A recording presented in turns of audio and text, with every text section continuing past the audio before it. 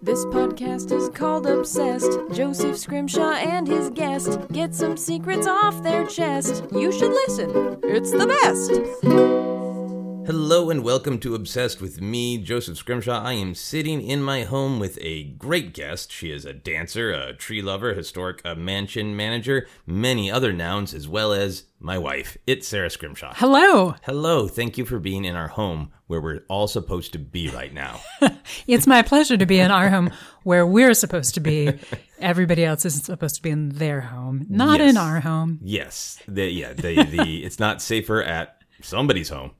Safer at your home, right? I think so. I think that's the implied safer at home. Yeah, that's the general spirit of it. Yeah. I am very aware as we record all of these podcasts that it will be amazing if any historian ever decides to sit down, if it's a thing historians are doing, 500 years from now, say, I'm going to listen to this whole run of this podcast. Oh, that's where something happened. Because now every podcast is talking about their homes more. Right. That must be during this age. Mm-hmm.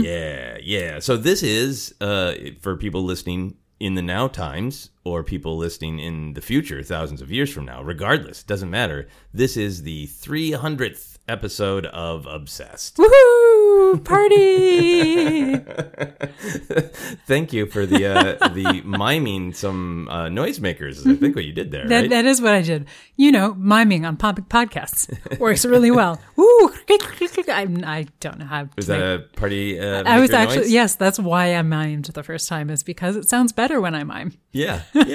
And I think for listeners, to be honest with listeners, it's a little bit later in the evening as we're recording, and we are at home, but we have both worked a long, hard day, and now we're going to celebrate with this 300th episode of Obsessed. But any loopiness you hear is because we are still working, and it's late, and we have some drinks. So in order to celebrate the 300th episode of Obsessed, I would like to cheers my martini to your glass of wine. Here we go. Nice tink for the podcast listeners. There we go. Oh, I'm sure that picked up very well. Here we go. That was lovely. I'm just going to note that was you. You did not slurp your wine. I did not. I slurped my martini, and it was great. It is one of the things that I'm obsessed with. And that's what we're going to talk about for this episode. I thought the best way to celebrate 300 episodes of Obsessed, actually 300 plus, because we've also done some movie reviews that we did not count numerically. Mm-hmm. But I wanted to just take a look at the idea of obsession, sort of what that word means, what it means to you, what I've learned over all of these years of interviewing people about their obsessions. And then I want to ask you about some of my obsessions and see how they impact you, in which ones you think are the biggest ones and the littlest ones and the most exciting ones and all sort of stuff like that. It's going to be fun. It's going to be good. I'm glad that you have that very solid prediction. So let's dive right into it. The dictionary definition of obsessed is preoccupy or fill the mind of someone continually, intrusively, and to a troubling extent. And then the example it gives is, he was obsessed with the theme of death. So the dictionary is coming on pretty strong. It's pretty judgmental. Like, back off, dictionary. To you, we don't have to agree with the dictionary. I guess we have to factually, but words change, words evolve over 300 episodes of a podcast. To you, what does obsessed mean? Well, I think it's been an interesting evolution for me throughout the history of this podcast, because I think I did originally come very much from closer to the dictionary definition, that if you're obsessed with something, it's the thing or one of the things, but that there's like a small finite number of things that a person is usually obsessed with. And you think about it a lot, and possibly, honestly, I might have thought at the beginning that it might be an unhealthy amount of And just like, this is a thing you're thinking about all the time and you want to read things about it or do things about it, or, you know, if it's food, like eat it, like you want to partake in it in all the ways possible. Like roast beef obsessed, where they only eat roast beef, and a roast beef sandwich is a piece of roast beef in between two other pieces of roast beef. I mean, that would be pretty obsessed. Obsessed, yeah. And perhaps in an unhealthy way, we'll say. Dietarily, yes. Yes. But I've enjoyed over the course of the podcast thinking about obsession as something that can be like, obsession can be a current obsession, not necessarily a lifelong obsession, or that it can be something that there are varying degrees of obsession. That to be obsessed doesn't mean you're a 10 out of 10. Yeah. You can be a 6 out of 10 and still have some level of obsessed, is what I have, the opinion that I developed from this podcast. Oh, well, that's nice. That's very good. Yeah, I think my relationship to it has changed so much over the years. I think I've always been intrigued. I was going to say obsessed with the word obsessed. I think it's possible that the first time I encountered the word obsessed is in the opening crawl to Empire Strikes Back. It says Darth Vader is obsessed with finding Skywalker. And I think I found it kind of funny in a self-deprecating way. Like the first time I did anything with the idea of obsession in the year 2000, I did a show called Obsessed long before I did the podcast, a live stage comedy show. And it was myself and 3 friends. And I had 7 sketches about 7 things I was obsessed with. And many of them that have continued, and some, like at the time I worked at Kinko's, and so I had a sketch about Kinko's because it was something like, I have to be obsessed with Kinko's because I have to be there 40 plus hours a week. So that's kind of a have to obsession. But I think my age, and also I think our cultural relationship with comedy at that time really, really, really leaned toward the self-deprecating. I think there is still some of it now, but it was so much about it. And I think I really leaned into, yeah, I like these things too much. And I kind of want to poke fun at myself for that. And it's comically, humorously bad to like something too much. It makes you abnormal, you know?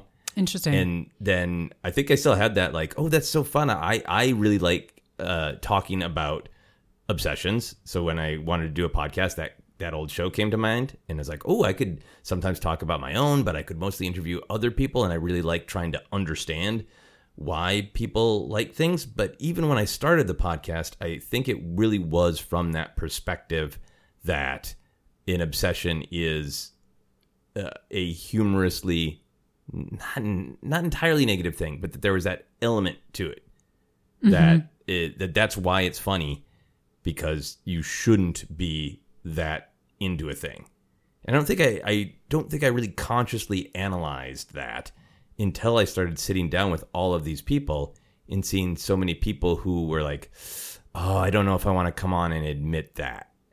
And then I would talk to people and I would see the glow in their eyes and see how much that it was just something that they loved. Yeah. You know, and over time, I've had this different relationship with the word obsessed, where like the dictionary is saying like, yes, it's intrusively, you know, and I have people who come on and love something, give it a ton of their time, a ton of their energy. It's a big part of their life. It's, you know, help shape their life philosophy.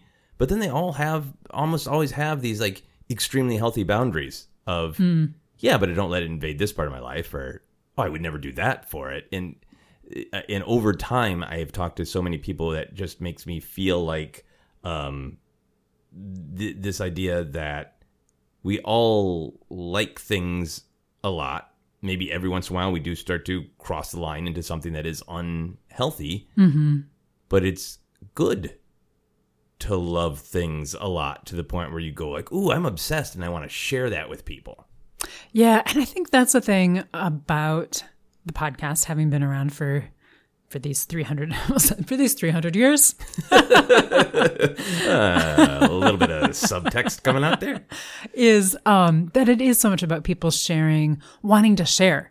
And I find that's what I enjoy when I listen to it.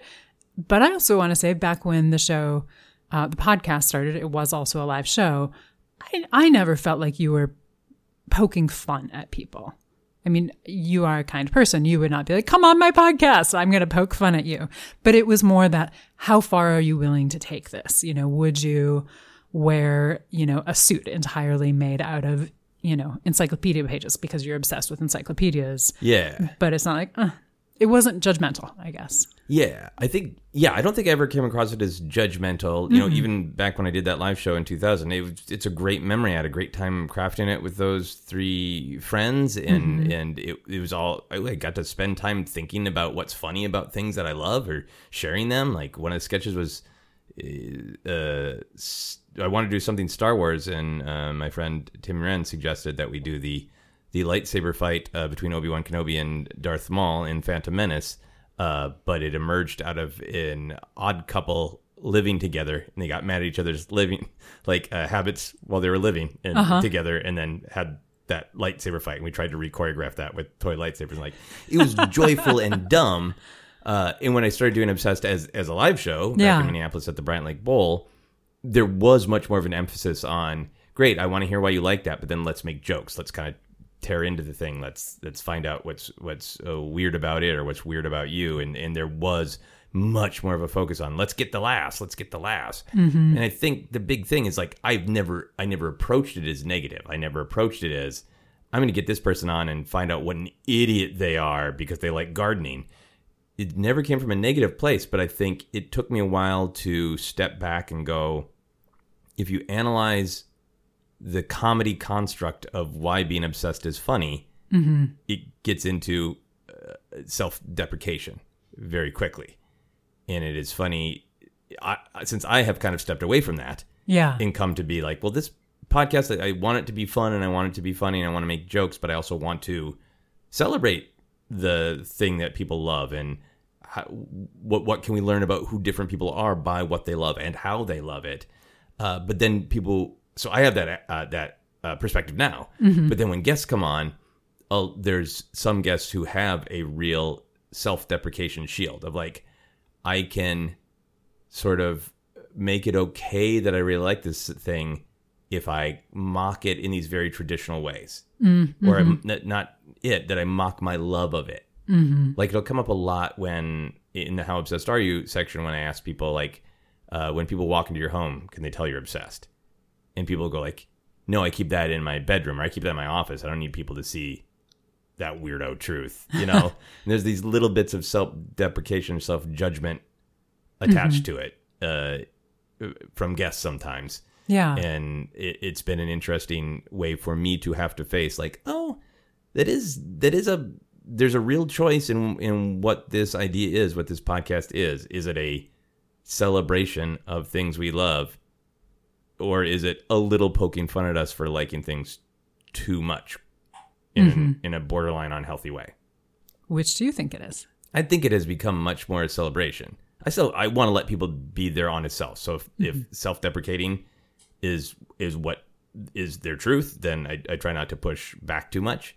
And I don't mind making jokes at my own expense if I can think of times and moments that I sincerely cross the line, which I absolutely have and probably will in the future and can step back and have a sense of humor about it. I think that's good and healthy. But I want it to be it's good that we love things and it is good that we can kind of make choices about what we love and share it and find out how loving different things connects us. Yeah. Absolutely. I agree. Okay. So we talked about Obsessed a lot there, but I want to figure out specifically, when you think of the word obsess, what is the positive part of it to you? Oh, something that brings people joy. I guess I'm starting from kind of the general sense. Yeah.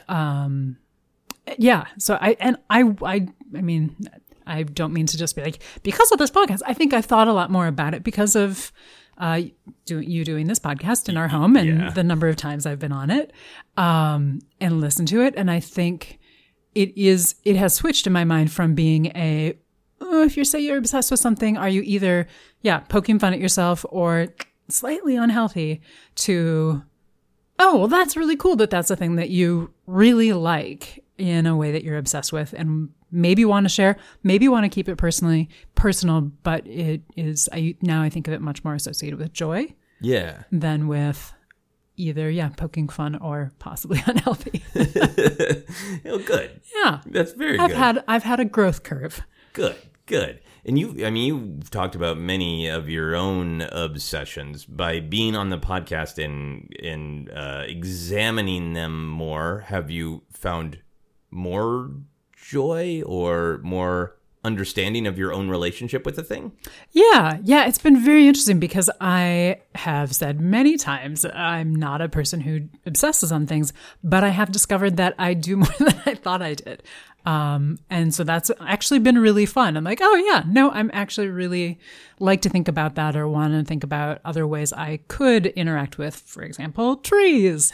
Not that I need more ways, but, it's been really interesting kind of what it has unlocked in my mind. Yeah. And I think we have figured out through this podcast, and please tell me if I'm full of hooey, that you are a serial obsessor. Like, that there are some things in your life like, I've liked that all my life, but that you are really a person who will be like, I'm super into this for a few years. Yeah, well, I actually wouldn't have said that about myself, but you're probably correct. I think the reason I say this on some of the episodes that we've done together, and I have encountered this with other guests too, where they're like, this is just a thing I really like right now, but I'm not going to make room for it to be this huge presence in my life. Yes. It's a thing that I like, and I'm thinking about it a lot right now because it's that season, or that movie just came out, but in 5 years, it'll be like, that's a movie I liked. But right now, I want to gobble everything up. Yes. And I think there's some obsessions that are, like you said, are long-term, and some that are more passing. I think I was taking that as meaning that I was flighty. Oh, good God, no. I don't think I am. That would be an example of a kind of joke I have no interest of making. Through my podcast, I found out my wife's really flighty. It's just trees and me, and she can't hold on to anything else. That is not what I'm saying. I appreciate the clarification. No, flighty isn't quite the right word. No, I know. Serial obsessor does sound like you don't stick to something.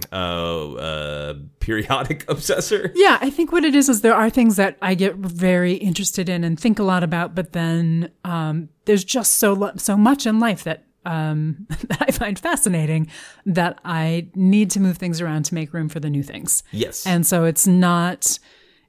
And I also... There are a few things that I feel like I am truly obsessed about, but I feel like there are a lot of things I am very, very interested in or really like, but it's not like I don't have the, like, today I'm going to insist that we paint our bedroom the colors of my new favorite comic book. And then next month, I'm going to insist that we paint it the colors inspired by my favorite Jane Austen book. I'm like, I think it's that I think of that as like grandiose actions, and I'm not necessarily a grand action person ever when it comes to my obsessions. It's much more an internal thing for me. Yes. I think that's a very good distinction. Yes, I think, and a lot of my questions are geared toward how do you express it? Mm-hmm. And sometimes there are people who are like, I think about it and I enjoy it. Mm-hmm. And then I go about my life. I'm super glad that you are not obsessed with repainting the bedroom on a monthly basis. I think that might be a hard one for you. Given that we've lived in our apartment for several years and don't quite have all the pictures up we want to have yet, that doesn't seem like a good obsession for us, just life maintenance-wise. No. Yeah. For myself, I wanted to say like the most positive part of the idea of obsession is that it can really be a choice. And that's where it can be, I think, still an obsession, close to the way the dictionary defines it. Not as mean as the dictionary defines it, but it can be pervasive, and it can be kind of constant and even intrude on other things. But you can make that choice. You can say, I want to really, right now, make room in my life for a lot of things to be about action figures. I want to spend time doing podcasts about them. I want to look for them in stores because it's giving me a lot of joy right now. And it can be a choice, or even something much more productive like gardening or trees, or gardening and trees are similar, but you know what I mean. You can make a healthy choice to say, without stopping, working, without stopping, without doing damage to my relationships, it is fine for me to choose. I'm going to give 60% of my energy to this interest, particularly if you know that's what you're doing. Yeah. And are making the choice to do it. That there's nothing wrong with that, and you don't need to be self-deprecating about it if you're aware and it's a choice. Mm-hmm. Yeah. I think the other thing for me is a lot of that sort of comedy of being obsessed comes from basic opinions about comedy, that all comedy comes from contrast, and the difference between a straight line and a crazy squiggly line is comedy. And when you make jokes about yourself being obsessed, you're sort of making this argument that everybody else is this straight line. I'm this weird squiggly line that can't stop thinking about fan fiction. I'm a weirdo. And I think doing this podcast for so many years with so many different people, so many different kinds of obsessions, just makes me feel like a thing that I know is truth, but to get to experience it, that we are all squiggly lines. None of us beautiful. are weirdos because we are all weirdos. We all have something that we are into a lot, or something that has really helped define us or defines our actions in, our modern lives. Mm-hmm. Yeah. I like that. We are all squiggly lines. We are all squiggly little weirdos. So let's talk about the negative side of it, because it is there for you. What is the negative side of obsessed? When is it too far or too much? Well, I mean, you touched on it with if it negatively impacts the positive things in your life, like you don't go to work because you're too busy thinking about your obsession, or it impacts your relationships with other humans or creatures in your life that are important to you. I don't want to leave out the cats and dogs and horses out there. I totally knew that you meant pets and other animals that you give care for. But look, when we can all interact in person again, we're going to need to be able to ask each other new questions rather than just, how are you or what's going on? Yeah. And I deeply just want to go up to people and ask, how are your creatures? How have your creatures been? Right. Do you have any creatures? Are they doing okay? Yeah. Are you going to get some creatures? I think you'll get some answers too. Might be a wide variety of answers. A wide variety of creatures. Please continue. Yeah, so I would say to me those are kind of obvious potential negatives. And I think for myself personally, it's also I think I'm obsessed with being able to do a lot of things and have time to spend on a lot of different interests. So for me, a negative of obsession would be if I were spending too much time on one thing and therefore not enough time on other things. Yes. And I think that's a very personal one for myself. I don't think that's universal for obsession, but it can be. And also I'd say, there's nothing wrong with loving the things that you love, but if it stops you from ever trying something new or discovering new loves and new obsessions, that could be a negative as well. Yeah. I think that's really great. And I think you and many other guests, but you in particular, have really helped me to think about, understand, and appreciate that idea of loving a lot of things. So making choices about where you spend your time. And over the years, I've been, very aware of I loved all these things when I was a kid. And now that I've gotten older, and in particular, now that we live in a pop culture landscape where talking about pop culture, sharing it online. Here's what I read. Here's what I'm rereading. Here's what I have t-shirts of. Here's the day I'm choosing to celebrate. Here's the Facebook group I'm choosing to be in. Mm-hmm. If you like things particularly, I guess I say particularly in the pop culture sphere because that's mine, but it's the same for everything, right? The way the internet works now, anything you love, you can make your whole thing. And for a while, I was just kind of mystified about how did I have time to so deeply love all of those things when I was a child? And I kind of started to come to realize there just wasn't the same volume of content. Mm-hmm. But also, when I was a kid, and I'm talking about 5th, 6th grade, through high school, I had some schoolwork, but I wasn't it didn't take all of my time, and I didn't have a ton of after-school activities, and I didn't, I wasn't worried about relationships and jobs and career, and I realized I had a lot more time in my mind. So I had a lot more time to go today I'm just, walking home from school and imagining Luke Skywalker jumping from, pole to pole. And the next day, it's going to be Spider-Woman. And then the next day, I'm just going to walk home thinking, what if I could teleport there with the TARDIS? And I had so much more just empty, rambling mind time for all of the different things I love, that in understanding that has helped me just go, this is weird. But as an adult, I need to go, well, I've spent a lot of time with Star Wars this week. Maybe I should make some time for Twin Peaks. It's really, really weird to think as an adult, like, I need to schedule my obsession time. Yeah. But it's helped me. Yeah, well, and especially when you're interacting with it, whether it's watching something or reading something, or even, not like you're going to control everything you're thinking about, but I think it is a really interesting concept of how do you balance that time. And this was fascinating, just thinking, just what you said about kind of, we were walking home from school, didn't have as many things to do. I think I have always been this way, where I've had a lot of different interests and wanted to spend time with different, doing different things and looking at different things. But when I was in middle school and high school, I was dancing all the time, but also still trying to do theater all the time, and also still trying to do choir every single day, and also still trying to do band every single day. So I did have that, like, I've got to be able to have room for everything. And I think in a way, like, that maybe was part of my obsession, was I need to be able to do all of these things. Yes. You were a constant triple threat, a quadruple threat. Yeah. And I had a lot of homework. Yeah. I did not sleep in high school. Yeah, that's the true quadruple threat. Singing, acting, dancing, homework. Right? Yeah. She can do algebra and a pirouette. You were High School the Musical all by yourself. It's amazing.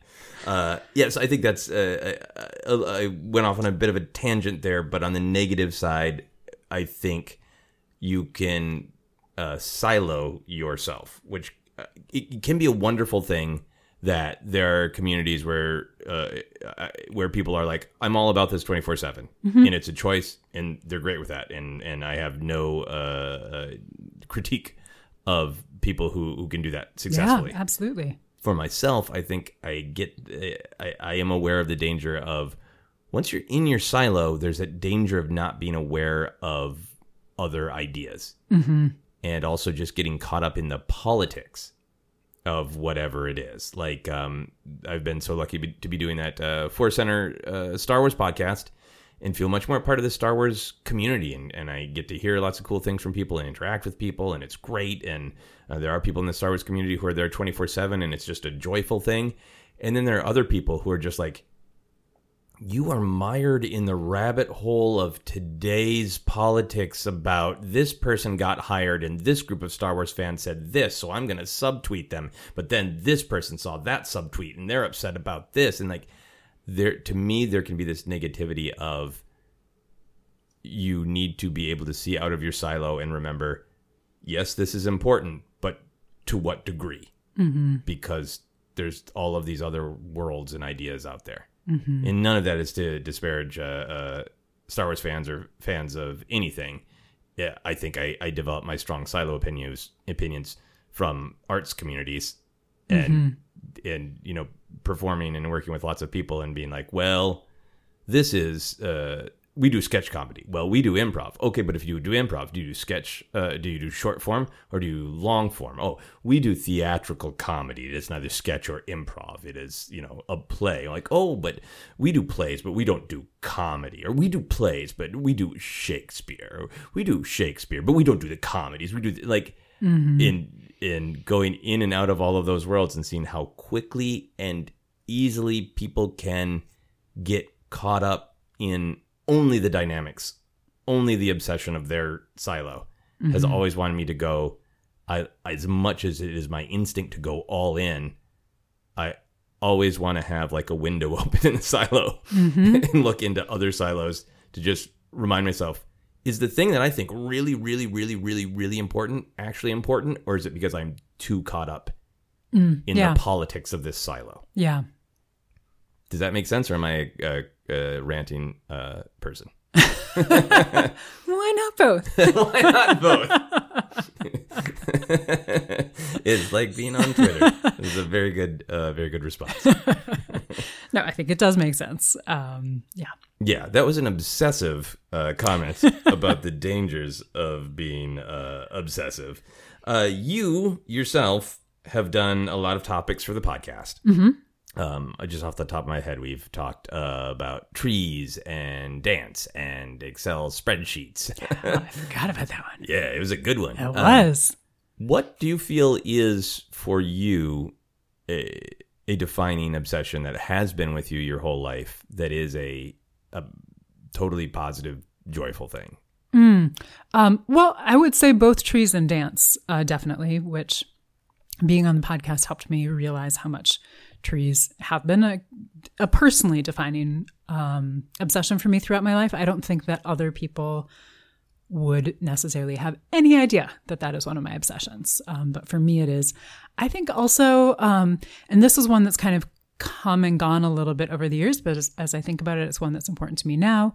I remember it being important to me when I was younger, maybe walking home from school, things like that, of just kind of that, I don't have the right words for it, so bear with me for a moment, but kind of like the interplay between the human world and the natural world. I'm partially laughing because you are making these amazing hands that they look like a Gollum reaching for the ring. Trying to find the right words. Yeah. You know, like when I was little, it was the idea of like fairy hills and that's looks like the perfect nook for like a gnome to live in and things like that. But also just like, so it was kind of that otherworldly side of it, the kind of the fairy tale myth side of it. But it was also just that like, how do humans and the built environment interact with the natural world, which is not how I would have said it when I was 9, but it's how I'll say it now. And I am truly like, that is a thing that I do just sit on the bus and think about. Yeah. And I would say that actually is another obsession of mine.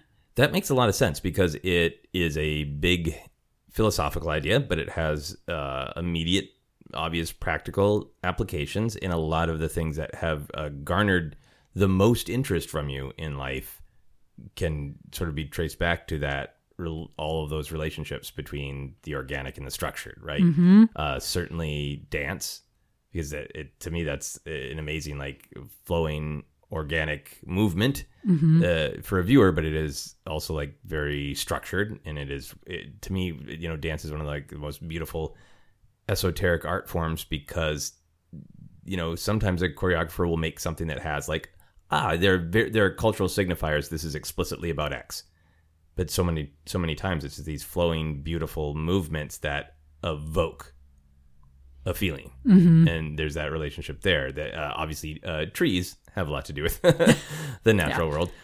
You have a deep love of history, and you've ended up in your career working at various historic mansions, so that gets into like the real, actual, physical interaction between the structured and the organic world around it and the preservation of it. So those ideas all have interesting connections to that overall obsession to me. Mm-hmm. Excellent. I'm glad it makes sense. Sorry, I'm kind of lost in thought now thinking about all the different ways that actually is truly a thing that I think about more than I've slowly been realizing how much this is kind of what I truly think about all the time. Yeah. And I think maybe that is one of the things that I have enjoyed the most about this podcast is asking, like, oftentimes when I ask people to come on the podcast, a couple things happen. Is either there'll be a person like, yes, I'm so obsessed, here is 27 things. Or sometimes they'll say, I don't know if I'm really obsessed with anything. And then the fun thing is always ask your romantic partner or best friend or parent or child, and whoever is very close to you will give you a list of 27 things because we're all obsessed with stuff and we sometimes don't actually notice it or see it. But the really fun thing, once you get people to go, oh yeah, I'm obsessed with something, and then come and sit down, is I so love trying to ask them, hey, it's not about knowing the most about your obsession. It's not about facts. It's about your relationship to the obsession, because then it starts to get people to think about it critically.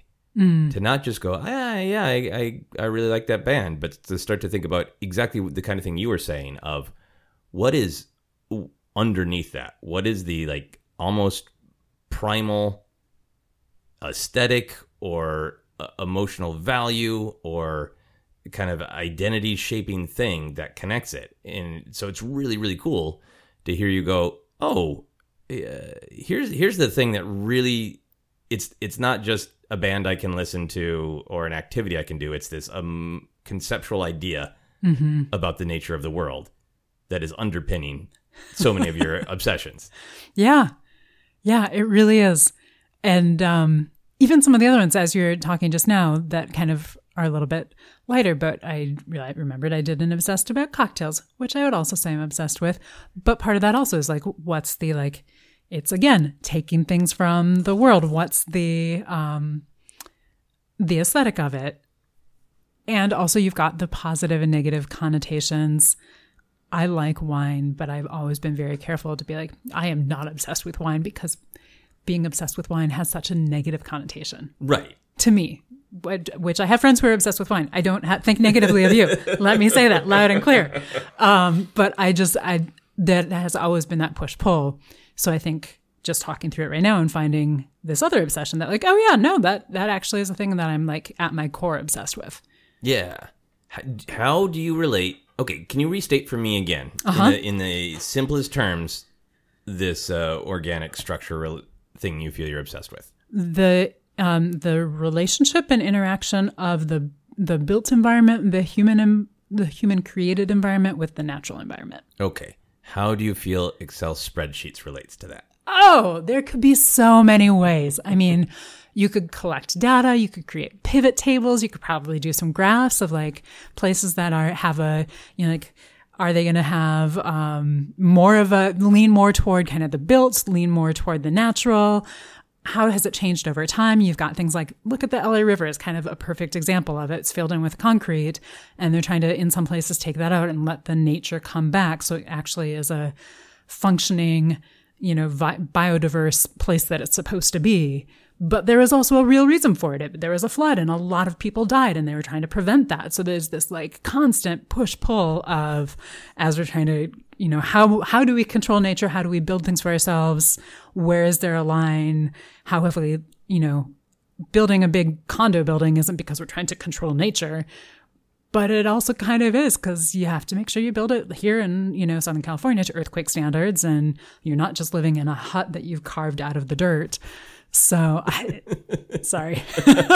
No, I could not have asked for a more perfect demonstration of intriguing and joyful obsession. I asked you about Excel spreadsheets, and in seconds you got to the destructive power of the LA River and the possibility of living in huts versus condos. You know, we can learn all of that from Excel spreadsheets.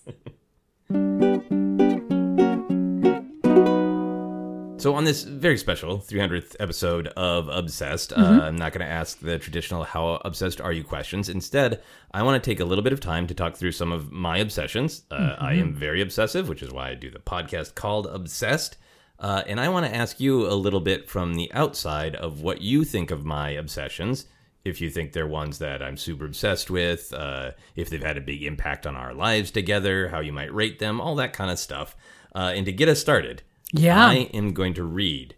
This is not complete list because there are lots of things like, oh, wow, I'm super into that movie for a year, or I'm doing this show right now, or whatever kind of obsessions. Trying to do really big things that have stuck with me for a long period of time, or have become sort of baked into some of my obsessive DNA.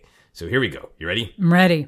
All right. Comedy/live performing/theater, writing in general, painting and drawing, drumming, squirrels, bears and sloths, social media, mostly Twitter, Star Wars, Doctor Who, Twin Peaks, David Lynch in general, James Bond, superheroes, action figures and toys, video games, Guns N' Roses, Frank Sinatra, martinis, and podcasting.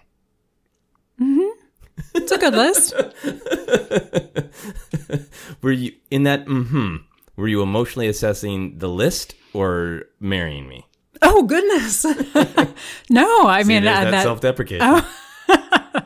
No, let me make that very clear. I was not thinking about that at all. I was just thinking through like, oh yeah, that's, yeah. I was kind of thinking through if there's anything that I would list that wasn't on the list. Yeah. Yeah. But I think it's a very good list. Okay. So you think it's pretty complete? There's nothing major I left off? Nothing major that's, My wife. I should have listed that as an obsession. Come on. Yeah, it's weird after even doing, years of this podcast and talking people into being comfortable and joyful about their obsession. Some of those I'm like, great. And others like, I still feel a little vulnerable. Like, will somebody think I'm too into X? So even after all of this, I still am suspect or susceptible. Yeah. Well, you've just given me a breakthrough on your 300th podcast, so let's see if we can find one for you. All right. Well, thank you. So you think that's a good, complete list? Mm-hmm. All right. You're still happy to be married to me? Oh, yeah. Absolutely. Okay. Good. I'm very happy to be married to you. This is all going great. We don't want any of those epiphanies right on the podcast. So let's start at the top then. Comedy / live performing / theater. Now, this is, right, that's baking in a lot because I have done so much different kind of performing. Yeah. And comedy. If I may. Yes. When you were reading that one, my reaction to that one was laughter, because to me, those are three separate things that you are obsessed with independently. Both they connect, but I feel like from the outside, the obsession that I have seen with them is separate. Ooh, okay. In what way?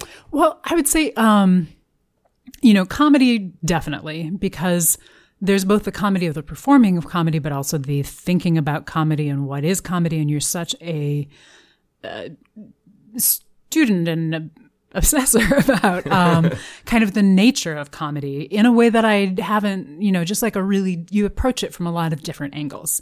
And I feel like if you could wear pajamas that showed the nature of comedy on the fabric, you definitely would. Oh yeah, pajamas with Henri Bergson's philosophy of comedy on it. Yeah, you would love it.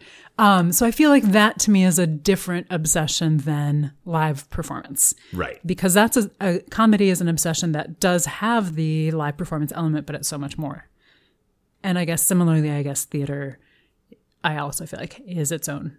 Yes. Separate. I feel like they're related, but I would put those as three separate cells in my Excel spreadsheet. Okay. So, yeah. I think one of the other obsessions I could have listed is being mad at myself for liking and doing too many different things. Like, one wants to just say, I have made the choices I've made in life, and I have had all these great experiences. I've met all these great people, and if I had made different choices, I wouldn't have had those, and all that matters is the moment you're in and all those things.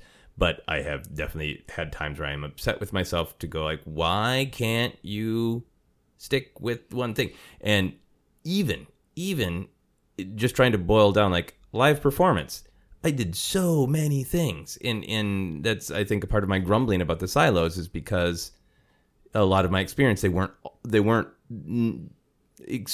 experiences and talents translated for me internally and for what I brought to it, but in the sort of the structure of it and the climbing the ladder of it.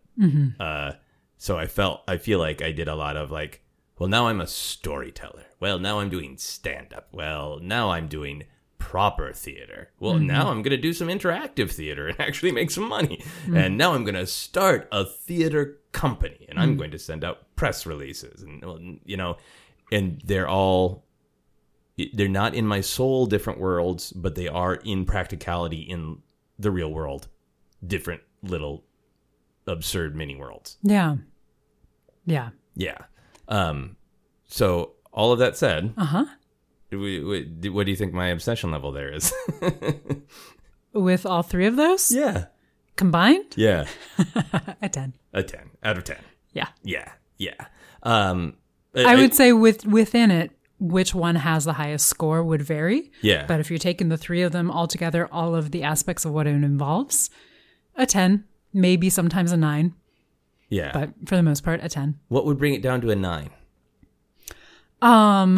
If something else on your list has bumped up to a 10 and you just haven't decided that this is the week to think about comedy. Yeah. I mean, I don't think you've ever had that week in your life, but No. Yeah. I mean, not since when I was 5, I didn't yeah. think about Freud's theory of comedy because I didn't know it yet. Somebody had told me when I was 5. That would have been great. Yeah, I mean, I think that is one of those obsessions that is like, and I have these guests who are like, yeah, some of these questions are weird because you're just asking me like,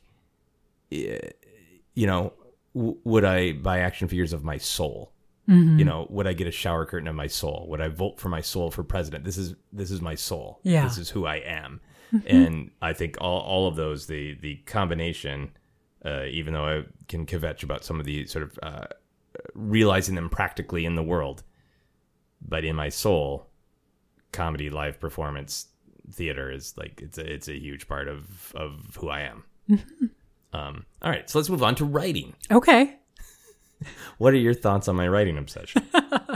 I would say that this one also is very high up there. Definitely deserves to be on the list. And I mean, we have talked about writing as an obsession. We did. We did a whole separate episode on it. We did an episode of most of these things. And more to come. No, I mean, I think it definitely deserves to be on the list and is also very high up there because I live with you and I know you and I know you think about writing. Even if you're not writing, you think about it pretty much every day. Yeah. Not that that's the measure of obsession, but I feel like it does influence a lot of how you look at the world and how you take things in. And sometimes I feel like that is one of the measures of an obsession. And not necessarily like all of the world. Like, did that bird fly well? Let me think about how I would write it. Like, that's not what I mean. Is that bird in the third act or the second act? Yeah. Yeah. But like when we're, say, like watching TV or something, and I am not a writer and don't think about things that way, and you often be like, oh, well, I liked, this thing about the arc and where it came in this unexpected place, and it's just kind of, it's such a natural thing to you. It's the way that I would be like, oh, I really liked that fight scene because I liked the way that person did a movement and it just felt really organic and like it was coming out of their hip instead of their knee, and that was great.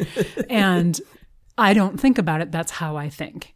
And you just see the world in a kinetic way. Yeah. And I feel like you see the world in a writerly way. Yeah.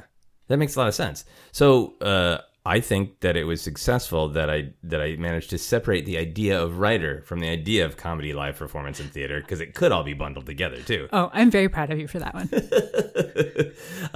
A part of that comes from a long time of like, what words do I use? What are my me words? What are my nouns? Mm-hmm. And writer, I did manage to just kind of separate because it's its own thing. You talked a little bit about how my obsession with writing impacts you. Do you have any times where you feel like I have been too obsessed with writing? Oh, no. I mean, there's always like, oh, if you're writing a show at the, and you've got a deadline. Were you going to say at the last minute? Yeah. Yeah. I have introduced some stress in our life from writing at the last minute.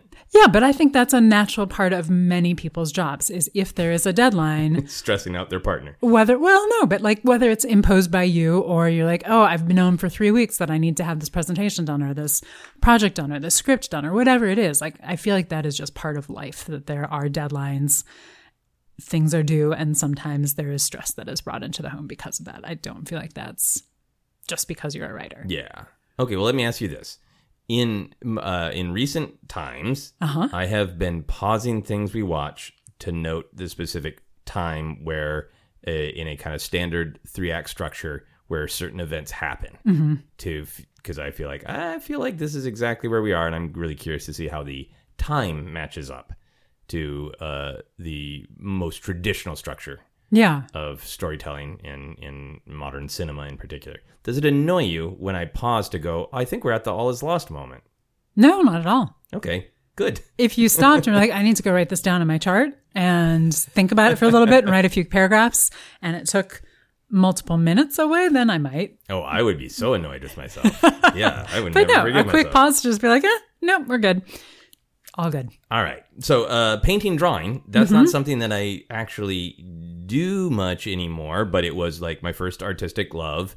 It's what I went to college for and got my degree in visual art. I'm super interested in your outside opinion because I feel like that will always be a part of my soul because it was such a part of my youth in my becoming an adult, but it's not a huge part of my life now. Does it impact you? Do you think about it? Yes, because I think it impacts the way that you see the world. And therefore, when we're talking about things, it impacts how you talk about things. In particular, if we're looking at something that is more artistic, but it doesn't necessarily need to be art. It might be like something like, oh, it's a pretty sunset and, the colors you're really intrigued by, and you kind of will bring in whether it's your own, like, oh, I like this because it feels like a gesture drawing, or I like this because the colors, because of the way that they interact. Sunset maybe isn't a good example, but we have gone to museums, and I have asked you, can I tell you my opinion about the composition of this painting? Yeah, oh, absolutely. I mean, definitely when we look at art, I feel like it's there, but I feel like it's there other times too. Yeah. Yeah. No, I feel like it informs the way that you look at the world. And so therefore I feel like, yeah, it has impacted me in a great way. Oh, good. So I was thinking about it myself when I wrote it down and realized I'm trying to think of how I practically use it. I used to use it a little bit more to make postcards for shows and do graphic design stuff. And I realized pretty much the only time I draw right now is when I draw a picture on a card for you. for like an anniversary or a birthday or whatever. I should have thought of that right away. It impacts me because I have wonderful cards because of it. Well, so my point was, thank you for giving me an artistic expression. You're welcome. Thank you for having birthdays. I'll try to have more. Drumming is, again, that's something that was a huge, all-encompassing obsession in high school and early parts of college for me. My dad taught me to play the drums. When we had our house in South Minneapolis, I had the drums down there.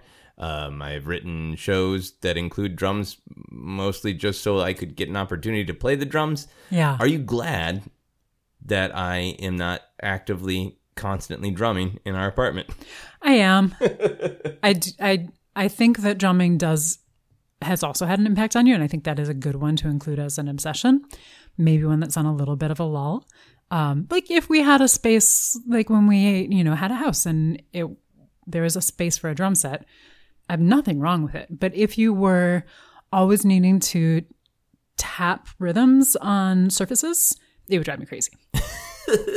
Okay, good. That is very good to know. I would have absolutely driven you out of your mind when I was 16 years old. So I'm super happy we didn't meet then. Yeah, good thing we didn't live together. I would have drummed you out of my life.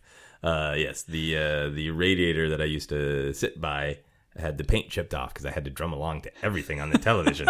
I'm sure my family hates my guts. Let's move on to squirrels. Yeah. So what are your outside observations of my obsession with squirrels? That it exists. It's present. I think it's really interesting because I think there is more to your obsession with squirrels than first meets the eye. Because it's an easy thing to be like, oh, I'm obsessed with squirrels, and have somebody like, okay, well then we'll give you squirrel stuff. Or you have, and we have a lot of squirrel things, mainly because you have a lot of squirrel things, and then we have been given them over the years. And that's lovely. I have no objection to squirrels. You've written plays about squirrels. You've played a squirrel on multiple occasions. But I think that it's also, I can't remember if at some point you were talking about just the watching squirrels and watching, and I will say squirrels in California are different. I mean, I think they're I don't know what the actual technical difference is, but they move differently. They act differently than the tree squirrels in Minnesota. Yeah. Well, in what way? Well, so for one thing, I have seen a lot of squirrels here, not all of them, almost like, well, I haven't seen all the squirrels. We'll put that out first. But I want to see that Excel spreadsheet. I've documented every squirrel. That's right.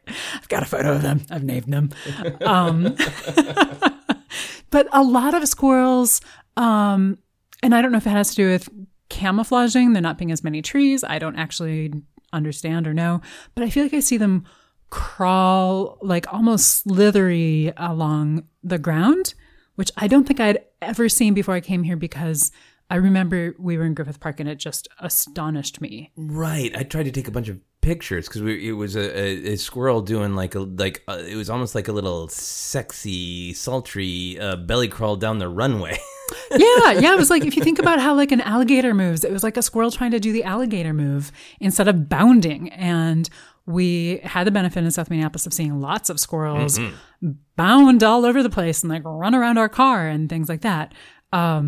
So anyway, that was a side tangent. The thing that I was going to say, I just acted like a squirrel, was that early on at some point, I think when we were dating, I remember you talking about, kind of the squirrels like thinking, and then distracted, and that you really connected with that on a deeper level.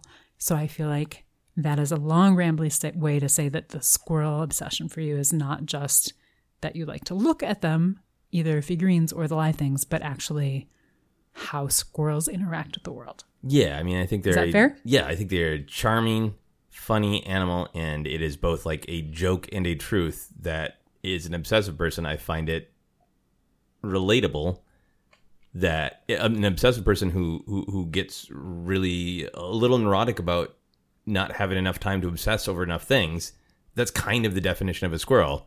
They're like, right now this leaf is the most important thing in the whole damn world unless I see a twig. And then that is the most important thing in the world. And does that person have Taco Bell? That is the most important thing. Like, I do relate to that, putting that sort of human truth onto the actions of squirrels. I assume that you're okay with the general volume of actual squirrel presence in our lives, in our apartment, just like the number of squirrel things we have. Yeah. Do you ever feel like, oh boy, I married into too many squirrels? Oh, no. I mean, that would have come up by now. I really didn't intend this whole podcast to be a marriage check-in, to go, do you like this? Do you still like this? Are you okay with that? I will try to refrain from that for the rest of this list. No worries. But I think here's how I feel is that as a person who is possibly obsessed with being able to have lots of interests, having anything be the only thing I would not be okay with. That makes a ton of sense. And we are luckily very well suited that way, where if we're thinking ahead of like stuff we want to do, we'll both be like, yeah, we really got to make time for these 20 things. There's all the priority. I'm going to move on. Okay. I'm going to expose something vulnerable. Yeah. I love squirrels. Yep. I have for a very long time. I have been finding myself drawn to bears and sloths as well.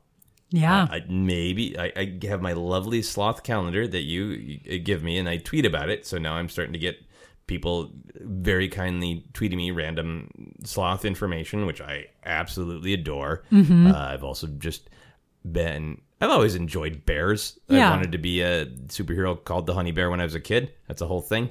But California being the state of bears, there's lots of fun bear stuff around. And I've been having a bears and sloths phase. Yeah, you have. That's true. Is it a specific kind of bear? I think just really your traditional kind of, what would you like? Brown bear, black bear. Yeah. Not so much polar bears. Yeah. Okay. Yeah. Am I betraying squirrels? Oh, no. No, not at all. Because you aren't saying squirrels go away. Yeah, I'm not saying sloths are the new squirrels. Yeah, no. I think absolutely not. I'm also going to just say not as much as sloths and bears. I think that sometimes maybe it's I feel like maybe monkeys used to be a little bit more in the territory where sloths and bears are now. I feel like squirrels are still kind of their own thing. Because here's a revelation. Here's an opinion from our marriage. Oh God. I watch a lot of documentaries. Yes. This is a truth. It is a truth of our marriage. And the ones that you want to, not the ones, you're happy to watch all of them with me, but if there's one that is about monkeys, you're like, ooh, monkeys, and you want to come watch it. Yeah. Or I'll be like, oh, I should save this one and watch it with you. Now, that said, I also do that if there's sloths, because I know. Yeah. But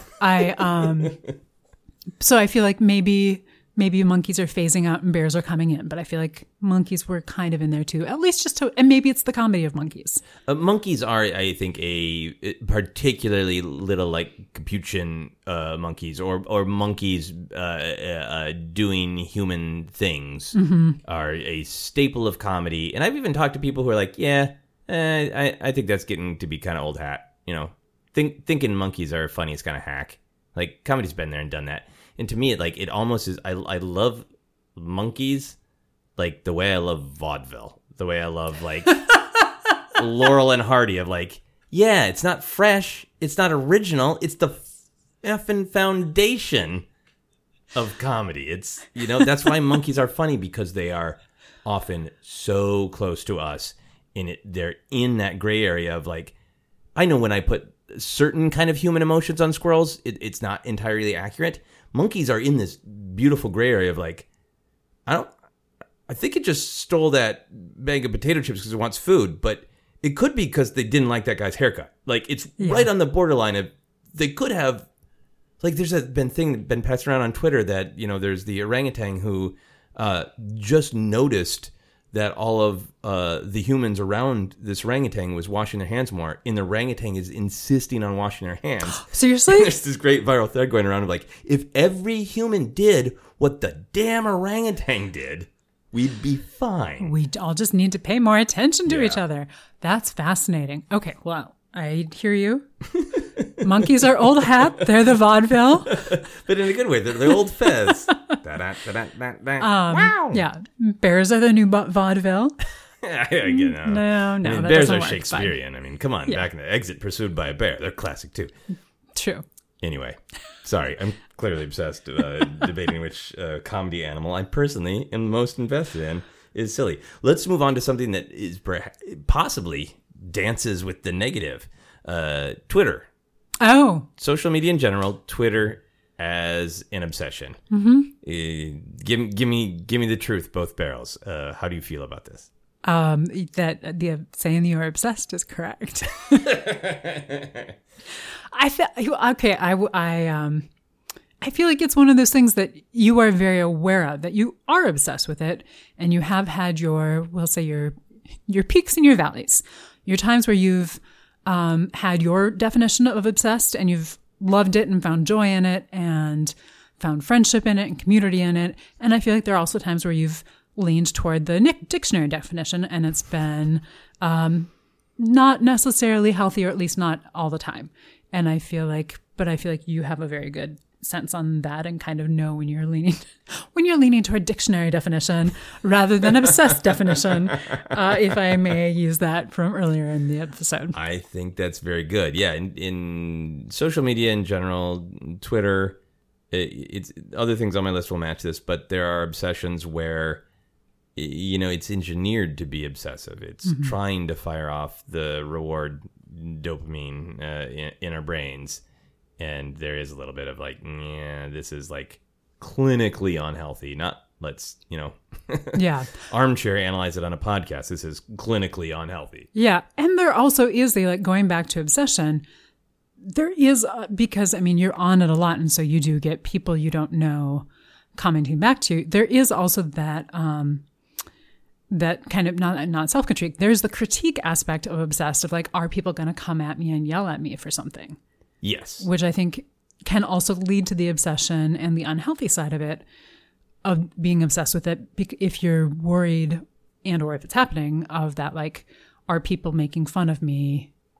Not because of the obsession, but it's, I don't feel like I'm saying it clearly, but I feel like that's part of it as well. Yes. I would say, I think the great thing about Twitter, and one of the healthy reasons that I'm still on it, is that for all of its faults, it has exposed me to different viewpoints, and it's exposed me to truly things that I feel like I academically understood. It is different to hear, here's 5 people having a conversation about truly experiencing it. And some of them I don't know, and some of them are people close to me, and I didn't know they experienced that, and I get to see that, and I get to feel that, and it's real. And Twitter has done some scary and damaging things, but Twitter has also broadened my horizons so much in such a strange way. I think made me a better person, because if you use it in a certain way, it's the anti-silo. If you construct a feed where you are getting some different ideas and some different perspectives, sometimes it can be frustrating because you really disagree with them, but it can broaden your horizons. Yeah, that's such a good way of saying that. Yeah. Because I think people think of it so much as a silo, and it can be a silo. Everybody constructs their own, so people do build silos where there's nothing outside of this interest area on my Twitter. Yeah, and I want to be clear. I'm not being like anti-Twitter. I think it is an obsession. It does have both the great sides of it and sometimes the not as great. But absolutely, I would say I am not obsessed with Twitter, but I will also underline the many good things of it, of just like seeing things from a different perspective or seeing things I wouldn't have seen otherwise. Yeah. And just getting to experience a whole different experiences that people have had in life all over the world. Yeah. Yeah. And then, I mean, for the negative part, there's definitely just the like, it's a video game that is tied to both my career success and soul to get retweets and get more followers. I mean, there's just the real practical, like, if you have a show or a new comedy album or, you wrote something for TV and you want people to watch it, the more followers you have, that can really help you. And it's just nuts and bolts. It's just reality. But then there's also just the, like, I want the validation, But I think the times in life where it has disrupted me the most is I want some golden perfect tweet. I want some tweet that has enough perspective and edge to be funny, but isn't something that everyone's going to have an opinion on. So I'm not going to get 1,000 responses or people sort of, correcting the joke and looking for. And I've done this. This is the most disruptive to our life. Like, we're sitting down to dinner and I just want to get like one tweet out because I've done too much promotion or I've done a lot of political tweets. And I just want to have like one joke tweet that everyone loves and couldn't offend anyone. It won't make anyone correct me. And such a tweet does not exist. But I have definitely had times where I've held up our dinner because I'm looking for that perfect tweet that does not exist. That's okay. You are the best partner in the world. All right, so let's get into some of the pop culture. We could talk about my obsessions forever, so I'm going to bundle them up. Well, talk about Star Wars separately because Star Wars is different. Star Wars has been with me my entire life, but then again, my great honor and joy to get to do the Force Center podcast and really connect with a huge community that chooses to invest time and energy and love in celebrating Star Wars and talking about it and discussing it and being joyful about it. And that has allowed me, because that's a part of my work now, to go, cool. There's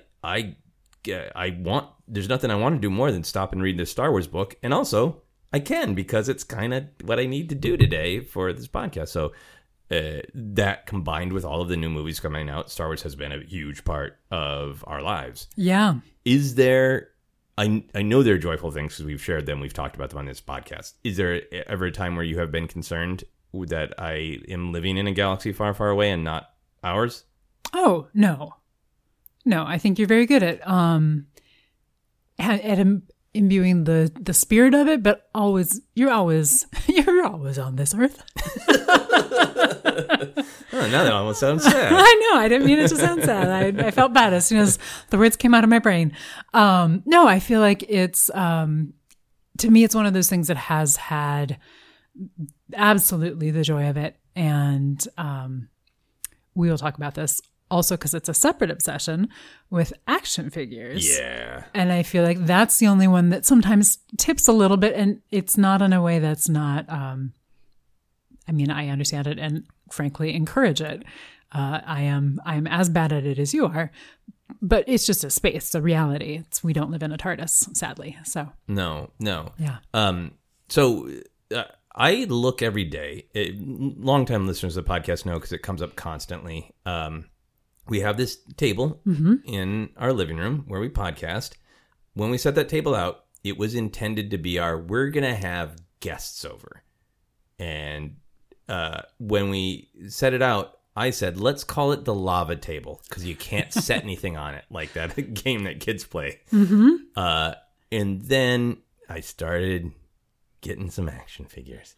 And now there is a giant pyramid of Star Wars action figures on the lava table that have lived there since 2015, pretty much. Yeah, I mean, at first you moved them more often. I but did not used for a to while. move them, but yeah. not anymore. Nope. No. They've been there at least since 2016, because it was Rogue One where it really ramped up. It was. And I look at that every day. It is in the middle of our living space, and I am really grateful. I think that's the right word. I'm grateful that you're okay with it. Oh, yeah. Yeah, absolutely. I think if every surface were covered with Star Wars action figures and we didn't get to have surfaces, I would have a problem. I do have lines. Yeah. But boundaries. But no, I mean, I think it's great. Yeah. I kind of love it for the Obsessed podcast. It comes up often because people reference it, but also it is this great barometer when people walk in of how the conversation about their obsession is going to go. Yeah. Because I've had people come in and go, oh, wow, these are so cool. I've had people come in and go, oh, geez. And my favorite, I've had, I think, about 3 guests who come in. They see my pyramid of Star Wars action figures and say, oh, you're a weirdo too. Like, I thought I was going to be too obsessed, but look at that. This must be okay.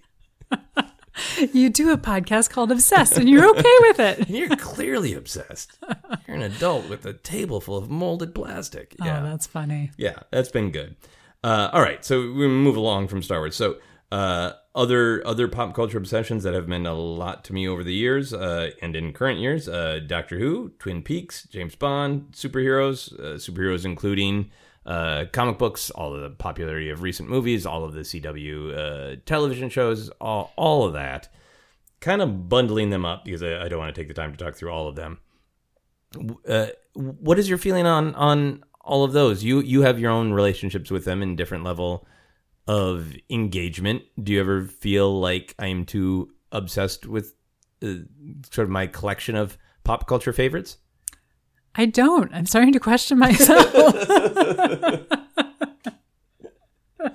No, but I would say, I mean, I think for me, it's like, these are all things that I enjoy.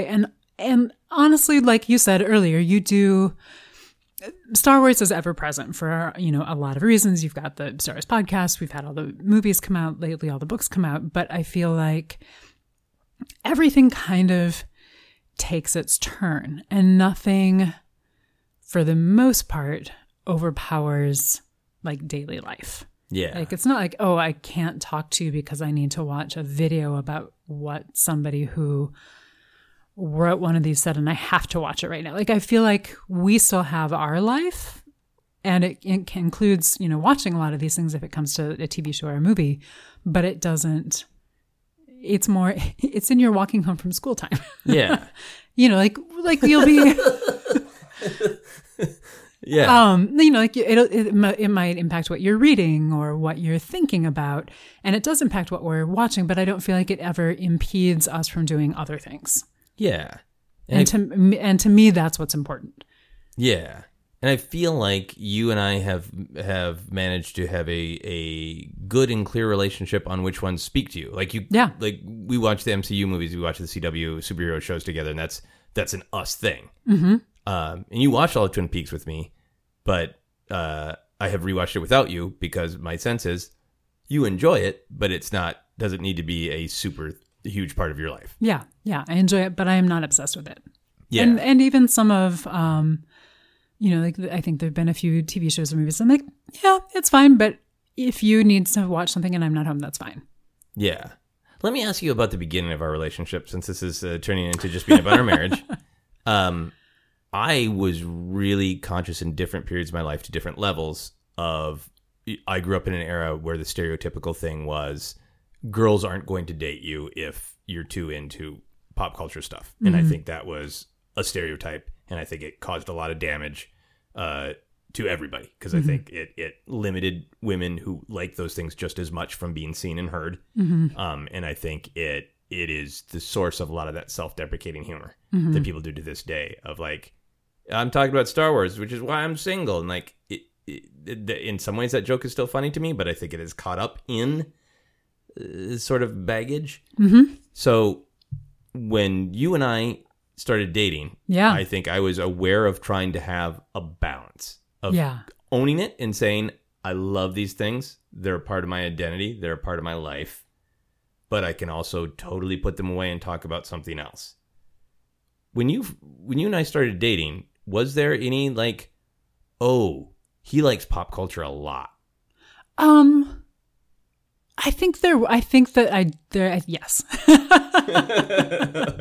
I think there was, but part of it wasn't in a bad way. It was just that I like pop culture, but it wasn't a thing that was super important to me. And honestly, some of the like Star Wars, Doctor Who, I mean, honestly, when the fact that you were willing to watch Doctor Who with me when the new one came out was thrilling to me. Willing.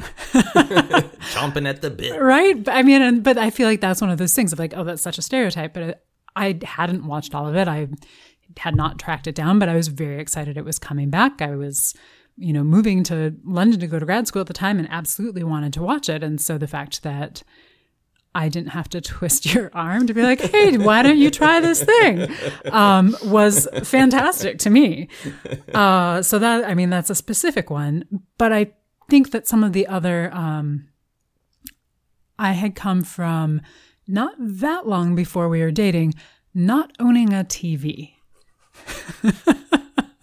So right. For like a significant period of time, and it wasn't like I don't want to watch TV. It was just kind of like I had lived with roommates and the TV was theirs.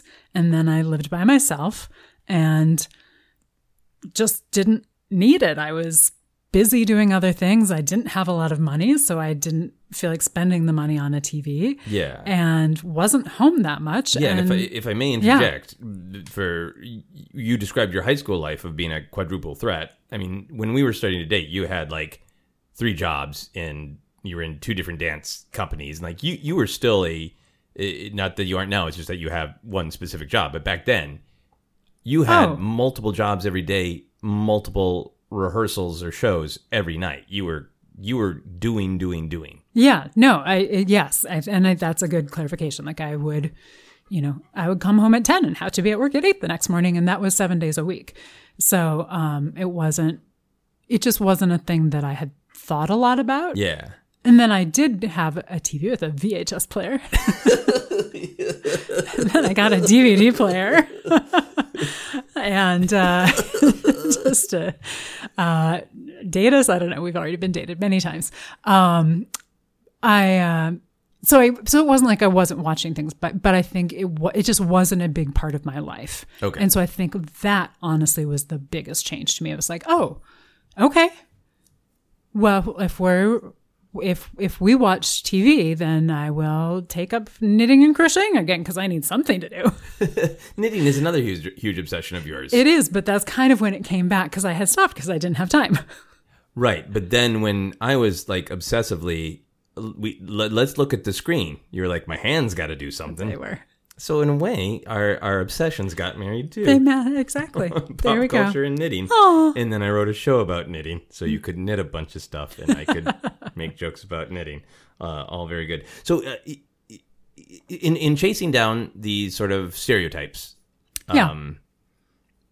was there? I understand everything you're saying about once we were married and together, kind of adjusting to how we spend our time. Yeah. But was there a moment where you had any of that sort of stereotypical negative baggage of, oh, I like him, I've seen him, because you would come to shows, so you knew me as a performer and a writer and, a doer, somebody who's out in the world doing things. Yeah. When you saw that this part of me that is but I would also like to watch 3 hours of Doctor Who if I could, and I want to collect action figures, was there any part of you that was like, that's not for me? Not that I remember. I think at that time you were consciously not collecting as many action figures. That's very true. I was not. And honestly, and I don't mean this even in a judgmental way. It just wasn't something that I had a background in, that I had a familiarity with. And so there might have been like, okay, let me see what this new thing is and figure out how I feel about it. But it wasn't, like you had action figures up in your apartment, but it wasn't an act of like, oh, there's always new things coming in. And kind of the way I got introduced to it with you was when you were also in the UK with me, and we were looking for, in particular, Doctor Who action figures because we were in the UK and that wasn't something you could get in the US. So it was a fun discovery process. And so I think that kind of was the correct way to ease me in. That's a really good point, because a huge part of my action figure love is the hunt and the discovery. Mm-hmm. And that was a thing that we got to actively do together. Yeah. And we both liked the show. And it wasn't like, here's this action figure of a Slitheen. You don't know what that, like, we knew and we were in it together. Yes. You know, and you liked the Ninth Doctor too and really we're, super excited when we finally found him, Yeah, and it was a fun thing to explore different parts of London together, and it wasn't like, oh, we're only going to go here, and then we're going to go back and watch it. It was like, it was kind of like the catalyst for different, exploring different parts of London. Yeah, a catalyst for adventure. Yeah, that's exactly what action figures are, a catalyst for adventure. Context, they're great. Okay, so I'm going to ask you about another possibly negative obsession, an obsession that is also joyful, but engineered to make you want to get rewards in the chemicals in your brain to go woohoo. Yeah. And that is video games. Mm-hmm. In our relationship together, I have had times of being all in and mm-hmm. times where I've taken literally years breaks from playing them because I don't have great control. Mm-hmm. How do you feel about being married to a kind of gamer? I mean, I have no problem with it. I feel like I just keep coming back as like, Nurse Sara who just wants everybody to be healthy. But I think to me that it's about balance. And there have been some, honestly, one of the ones that I was like, oh, that's not on there. That's interesting. But I guess it was a part-time thing, not part-time, a shorter term thing was Zelda. Because you were very obsessed with Zelda when we were first dating and first married. Yes. And, another good time for me to knit is if it's pretty, like BioShock, I'm happy to watch it. And if it's not, I've got lots of other things I'm doing. So, but I think to me, it's more about the, like, is it interfering with the rest of life? Yes. And then I have problems with it. And if it's not, then it's like, cool, that's what you're doing. Like, you're reading a book, you're playing a video game, whatever. Yeah. You're not demanding that I sit down there and watch the video game. You're not, and honestly, I will say, because I'm not a gamer, that's not a thing that I was around. I have large kinetic coordination, small finger coordination on a joystick, like, or controller or whatever they're actually called now. No, like whatever they're called now. Controller, right? Yes. Yeah. I was laughing They're at myself. They're called wham boxes. No. That you hold in your hand. It's the handheld wham box. I mean, I had an early joystick that I plugged into my computer. The gestures. We downloaded from the Wii a game that you played when you were a kid. What was it? Load Runner.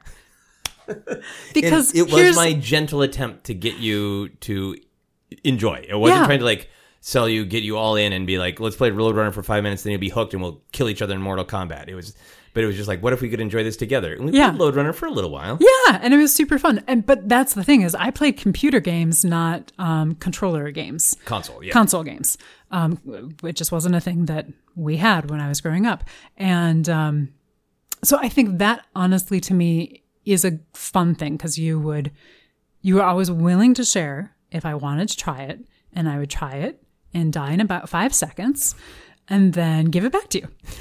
And there wasn't a demand that I also spend a lot of time doing it. Yeah. And I think then I would have had a problem with it because it wasn't what I wanted to do. Yeah.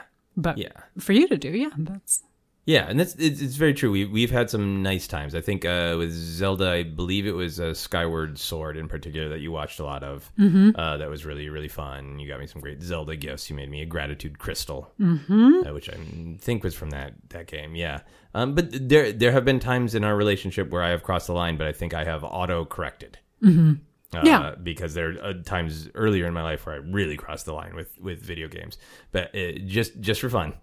For an example of unhealthy obsession, I can laugh about it now, but I felt so bad at the time. It was our first apartment together. Mm-hmm. I was playing Resident Evil 4 for the Wii. Mm-hmm. Is one of the first games that I played on the Wii, which was exactly what I wanted, where that remote control made aiming the gun super intuitive and easy. And I was trying to beat a boss, and it was a boss that the only way you're going to beat this is by running in circles and shooting it from different angles.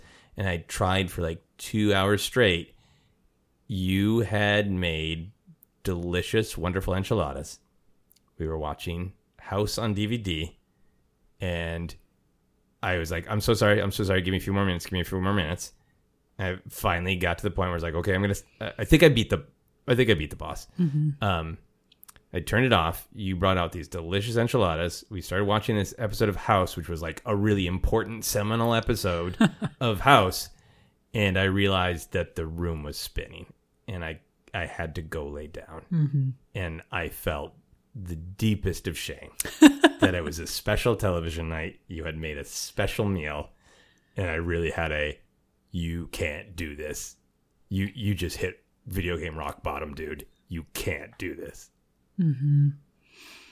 The funny thing is you've told that story and I remember it very well. I don't have a clear for myself recollection of that evening. So just so you know, it isn't burned into my brain. Good. But I think that's the thing is you did self-correct. And because I am Nurse Sara is what I've decided to call it with. I'm not sure. I don't know. I'm not sure if I'm okay with that. I don't think that's what I mean, but anyway. It kind of casts me in the role of patient. No, I just mean like healthy boundaries for the world. But you self-corrected, and I think to me that is often, in terms of what for us and our relationship therapy here on the podcast or discussion, that the boundaries are what are often most important to me. Okay. Good. And I think that's great. And if it had been like, yeah, no, this is going to be like you're going to binge on video games, and for 3 months straight, you're not going to be able to, eat food because you're going to have to go lay down. I got the spins. I might have been like, okay, the bread's on the counter. Help yourself when you're ready. Fair enough. Yeah, and I've been playing a lot of Star Wars Battlefront 2 for like the last 2 years, and it's been like there's definitely been some times where like, I should have stopped an hour ago and got back to my work. But in general, it's been pretty controlled. Yeah. Which is great.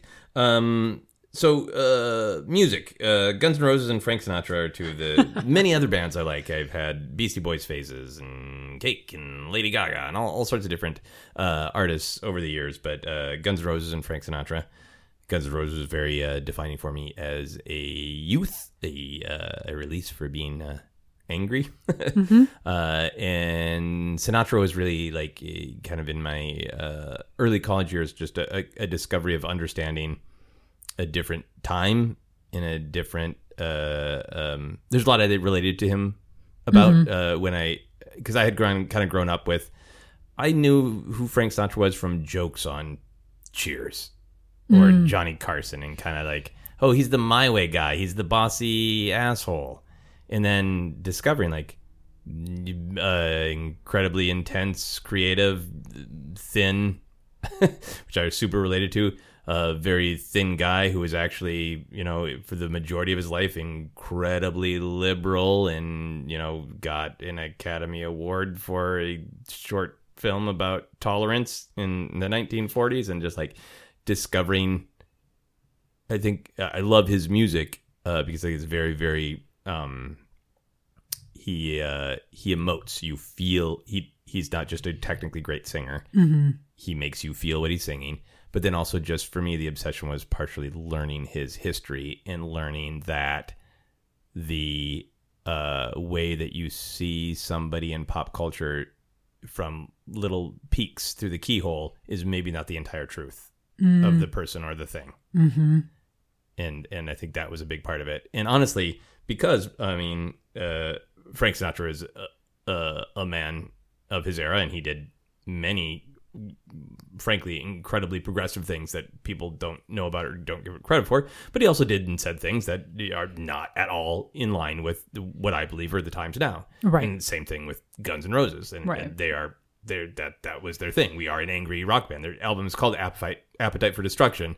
There's going to be some disagreeable things. That's the point. Yeah. But those are the ones that I sometimes like, I can articulate why I love them. Mm-hmm. And I am honest with myself about the things that I'm like, yes, I don't actually agree with that or support that.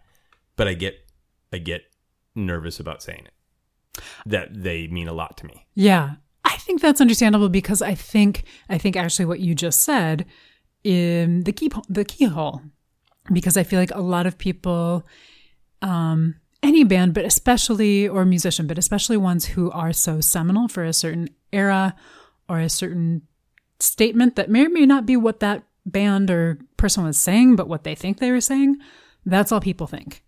And so I feel like your obsession with them is so deep and so complex that it is not at all the keyhole, like, oh, I just like their music, or, ooh, I liked their hair, things like that.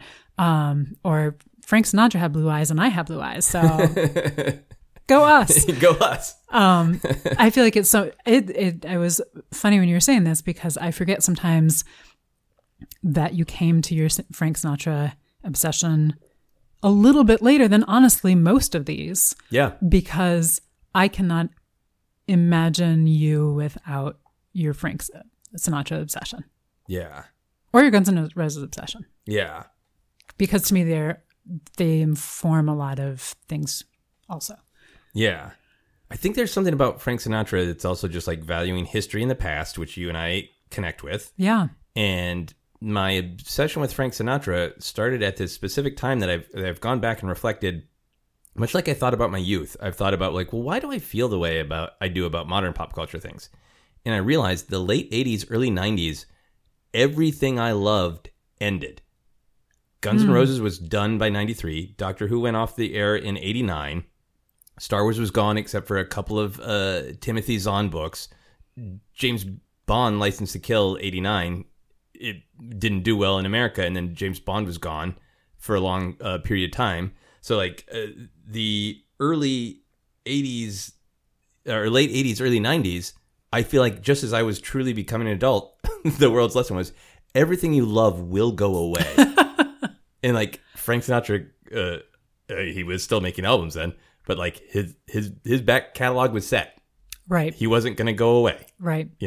Yeah, that's very interesting. Yeah, and it is in some ways a safe thing because it's there, but it's also a modern thing because he's still around, and it's also informing because the interpretation of him was, I think, constantly changing and still is. Yeah.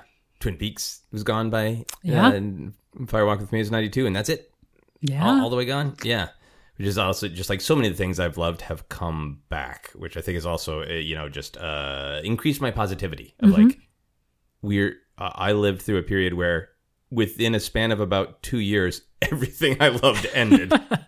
Yeah. Be grateful that it came back in any form or fashion. Yeah. And it also keeps it that a lot of your obsessions are current and can be active obsessions, and they're not just nostalgia. Yes. That they're about moving. How do these things move from the past into the future? Yeah, absolutely. All right, we're gonna wrap up with two obsessions left. Excellent. Martinis. How do you feel about that obsession? I say as I sip my martini. Yeah, well, I'd say it's a good thing I learned how to make martinis at home. It really is. I've always liked martinis. I like the aesthetic. I haven't always. When I was 5. No, I didn't. I honestly, I didn't really get into, I think as soon as I started comedy, I have found humor in alcohol, which again, I also want to be careful about because I do respect its power.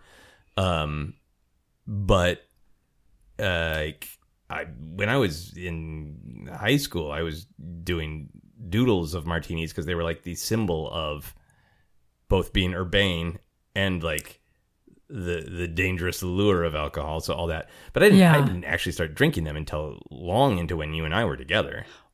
So I have a question for you. Did you have an obsession or an interest in martinis before the Frank Sinatra? interest. Just a loose understanding of them is iconography. Okay. They were, to me, like they were the ultimate adult cocktail, right? Right, they were of like course. they were untouchable. Right. And Right. it's the glass as much as the martini, because when you're younger, you're like, that's a martini because you see the glass. Like, you don't know, is that? Right. It's, to me, it was like the Rolls Royce of alcohol in my kid mind. Yeah, right? of course. You know, and then when I did start drinking, it was a lot of beer and as a joke. Like, I joke drank. I drank Carlo Rossi wine as part of our show, and like that. Yeah, that stuff it will take the paint off a car. Like, yeah. Yes. So in our modern times, you know what? I think it was, honestly, I think the true beginning of my martini obsession was the show on the first Joko cruise. And then Kevin Murphy of Mr. Science Theater and Riff Tracks offered to buy me a drink. And I was like, I'll have what you're having. He's like, I'm having a martini. He's like, okay, let's do this. Nice. And then I was like, oh, they're not this like unattainable Rolls Royce. They're just a thing you can order at a bar. Anybody can have one. Yeah. They don't ask for your special person card. I didn't have to present a special person card. That's so funny. Yeah. So here's the thing. I think a funny thing, interesting thing about martinis and you and and my relationship with them is early on. I want to say when we were first dating, definitely when we were first dating, you were doing a show, and the promo photo that was out for the show, you were doing it with your brother. You were laughing and holding a martini glass. Yes. And it has always been one of my favorite photos of you. It's a really good photo. It's really good. Our friend Jen Scott took it. Give her credit. Mm-hmm. But I didn't know that there weren't martinis in it. But I think I have always associated you with martinis because I had seen, we were friends and I knew you obviously, but I saw it, I think, before we were dating, and I always associated that photo. Or maybe it was right as we were starting to date. Yeah. So anyway, I've always associated a martini in your hand. That is so funny. That makes perfect sense, because part of what that was is my brother and I had been doing a late night comedy show, as you know. You come to very often, called Look Mono Pants. We had made it was a comedy variety show late at night. We had made a big shtick out of the jug wine Carlo Rossi, and we included it in every show, and it was a whole thing. And then that show ended, and then we were going to start a new show, and we kind of wanted to both advertise and make a joke of this new late night show is not going to be as sort of insane, dangerous, constant pratfalls, blood and violence, because people got injured in the previous show. And I wasn't even drinking martinis, and it was just sort of like, in order to kind of joke on our image in the comedy world at that time, let's have like martinis and be like, this is going to be a slightly more sophisticated version of us. And in that photo, we took a bunch of staged photos. It was the last photo we took. I can't remember exactly what happened. I think I laughed or whatever. I accidentally spit the water that was in the martini glass on my brother, Joshua, and then and I'm laughing, and then he kind of turned to the camera with a baleful look, and that photo was gold. That photo was in Oprah Winfrey's magazine because the year that we submitted it for the Minnesota Fringe Festival. Yeah, the Minnesota Fringe Festival offered, here are our photographs, and they picked that one. Mm-hmm. It's a great photo. It's a total, like, you cannot pose for it. It's absolutely an honest moment. Yep. Yeah. So yeah, absolutely. Martinis are one of your obsessions, because I picture a martini glass in your hand. And I just want to say that it's a great thing that I learned how to make them. I remember being on the bus, going to work, reading an article about somebody who had done tests of different proportions of gin to vermouth, because we are both gin martini drinkers, I will say, as opposed to vodka martini. And so I was like, I think I came home from work that day. I was like, hey, I read this article about like different proportions for martinis. Let's make them. Yes. And the rest, as they say, is history. Yes. It's been a really delightful obsession, because it is something that we've shared as much as I make jokes about them, post a lot of Instagram photos, and sometimes people are like, Jesus, but it is utterly in moderation and utterly in joy and utterly something that you and I get to share. So it is one of my favorite obsessions because of all those things. Yeah. Final obsession, podcasting. Yeah. Do I do it too much? No, definitely not. I mean, it's been really interesting as it has become one of your jobs. And it's a thing that happens a lot. And I think, there's been the transition for us in our home of having a podcast station that got set up and taken down a lot to just like, nope, it's part of your office that lives here. And that is, it's fine. It's great. I don't have any issues with it. Well, good. Okay. We've been talking a lot, so we're going to begin our wrap-up procedures. I always ask guests to make a noise to sum up their obsession. This podcast has been about the idea of obsession, but mostly my obsessions. Do you have a noise to sum up my obsessions? I mean, as long as they're healthy. That's me making fun of myself. No, but apparently that's it's my obsession also. I mean, we've talked about how obsessions kind of make you who you are. They reveal things about you. They reveal your choices. So really, when I ask you to make a noise to sum up my obsessions, I'm asking you to make a noise to sum up your husband. Oh, okay. I can't just say, well, as long as you're healthy. I think as long as you're healthy. It just sounds like you have a really low bar for husbands. It does. No. As long as they're healthy. No, I can't put it into noises. Let's see. You want me to make a noise to sum up your obsessions? Sure. I'm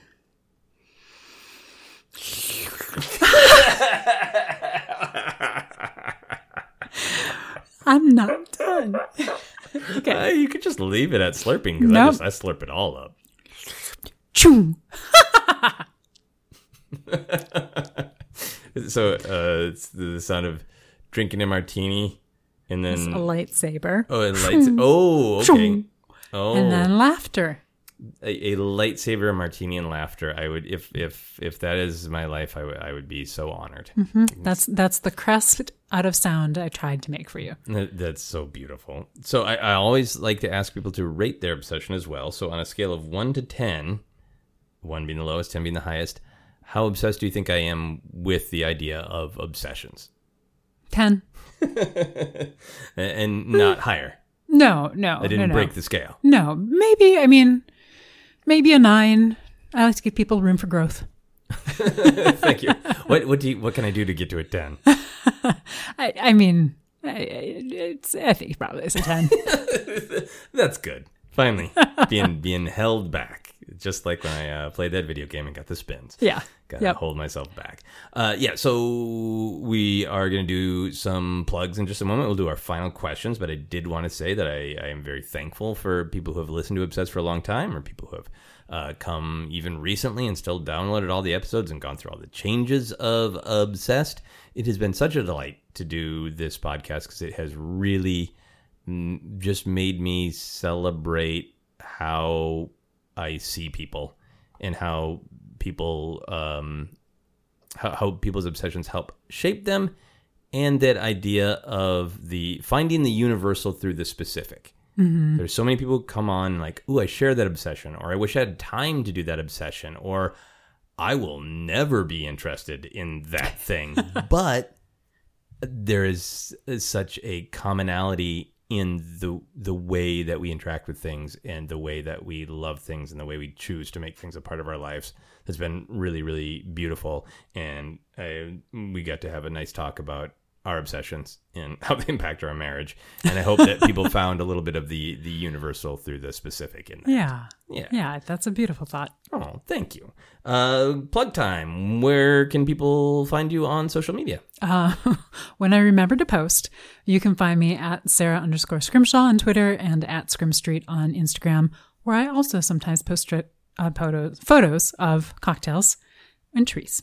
Cocktails and trees. Pretty much what it is. Man, you cannot miss out with those two. You can follow me on Twitter and Instagram is at Joseph Scrimshaw. You can follow Obsessed Podcast on Twitter and Facebook is at Obsessed Podcast. You can also check out the Star Wars podcast I co-host. That is called Force Center. For info on all my upcoming shows and comedy albums and stuff, you can check out my website at josephscrimshaw.com. You can also support Obsessed by backing us on Patreon. Full info on that, go to patreon.com/Joseph Scrimshaw. All right, we're going to do our final questions. They're special ones for our 300th episode. If you could do any fun thing 300 times in a row, what would you want to do? Okay, I'm going to start with what I came into my mind first, and then I'm going to instantly change it. Because what I was going to say is jumping jacks.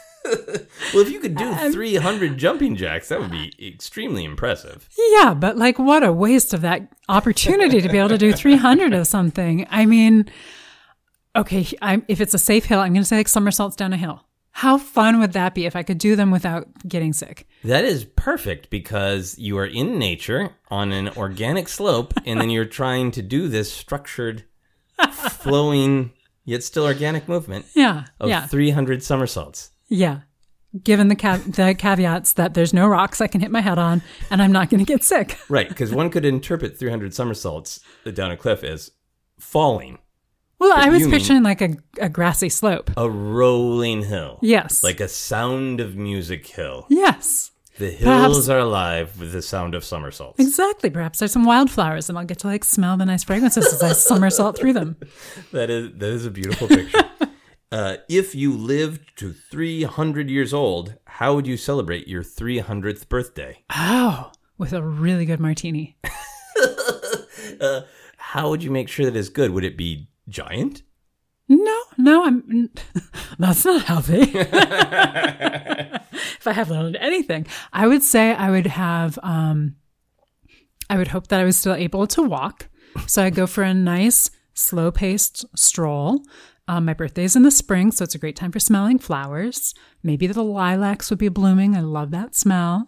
And then I would find a nice bench where you and I could sit and cheers and have a nice, good 4-to-1 ratio of gin to vermouth martini. Nice. Me with a twist, you with our olives. Mm-hmm. Our olives. They're your olives. I just want one olive. Me with my twist, you with your olive. I'm not going to edit that. I don't care. And then we would sit and smell the lilacs on your 300th birthday. Yeah. That is beautiful. The final question now seems redundant. Final question for everyone on the podcast is always, even here on our 300th episode, what is happiness? Being able to celebrate my 300th birthday on my 100th birthday. All right. I'll see you in several decades. And I hope between then. And all of the years in between. Didn't I tell you I'm going to go play a video game now until we're 100? Oh. Too far? Too much? Too far. All right. We will celebrate with martinis and lilacs on your 100th birthday as though it were your 300th. And that is going to be happiness. Thank you very much. That is our very obsessive podcast. You've been listening to Obsessed. Joseph Scrimshaw and his guest shared some stories with the rest. Rate 5 stars if you're impressed. I still have a little martini left even after that whole podcast, so I'm going to finish it.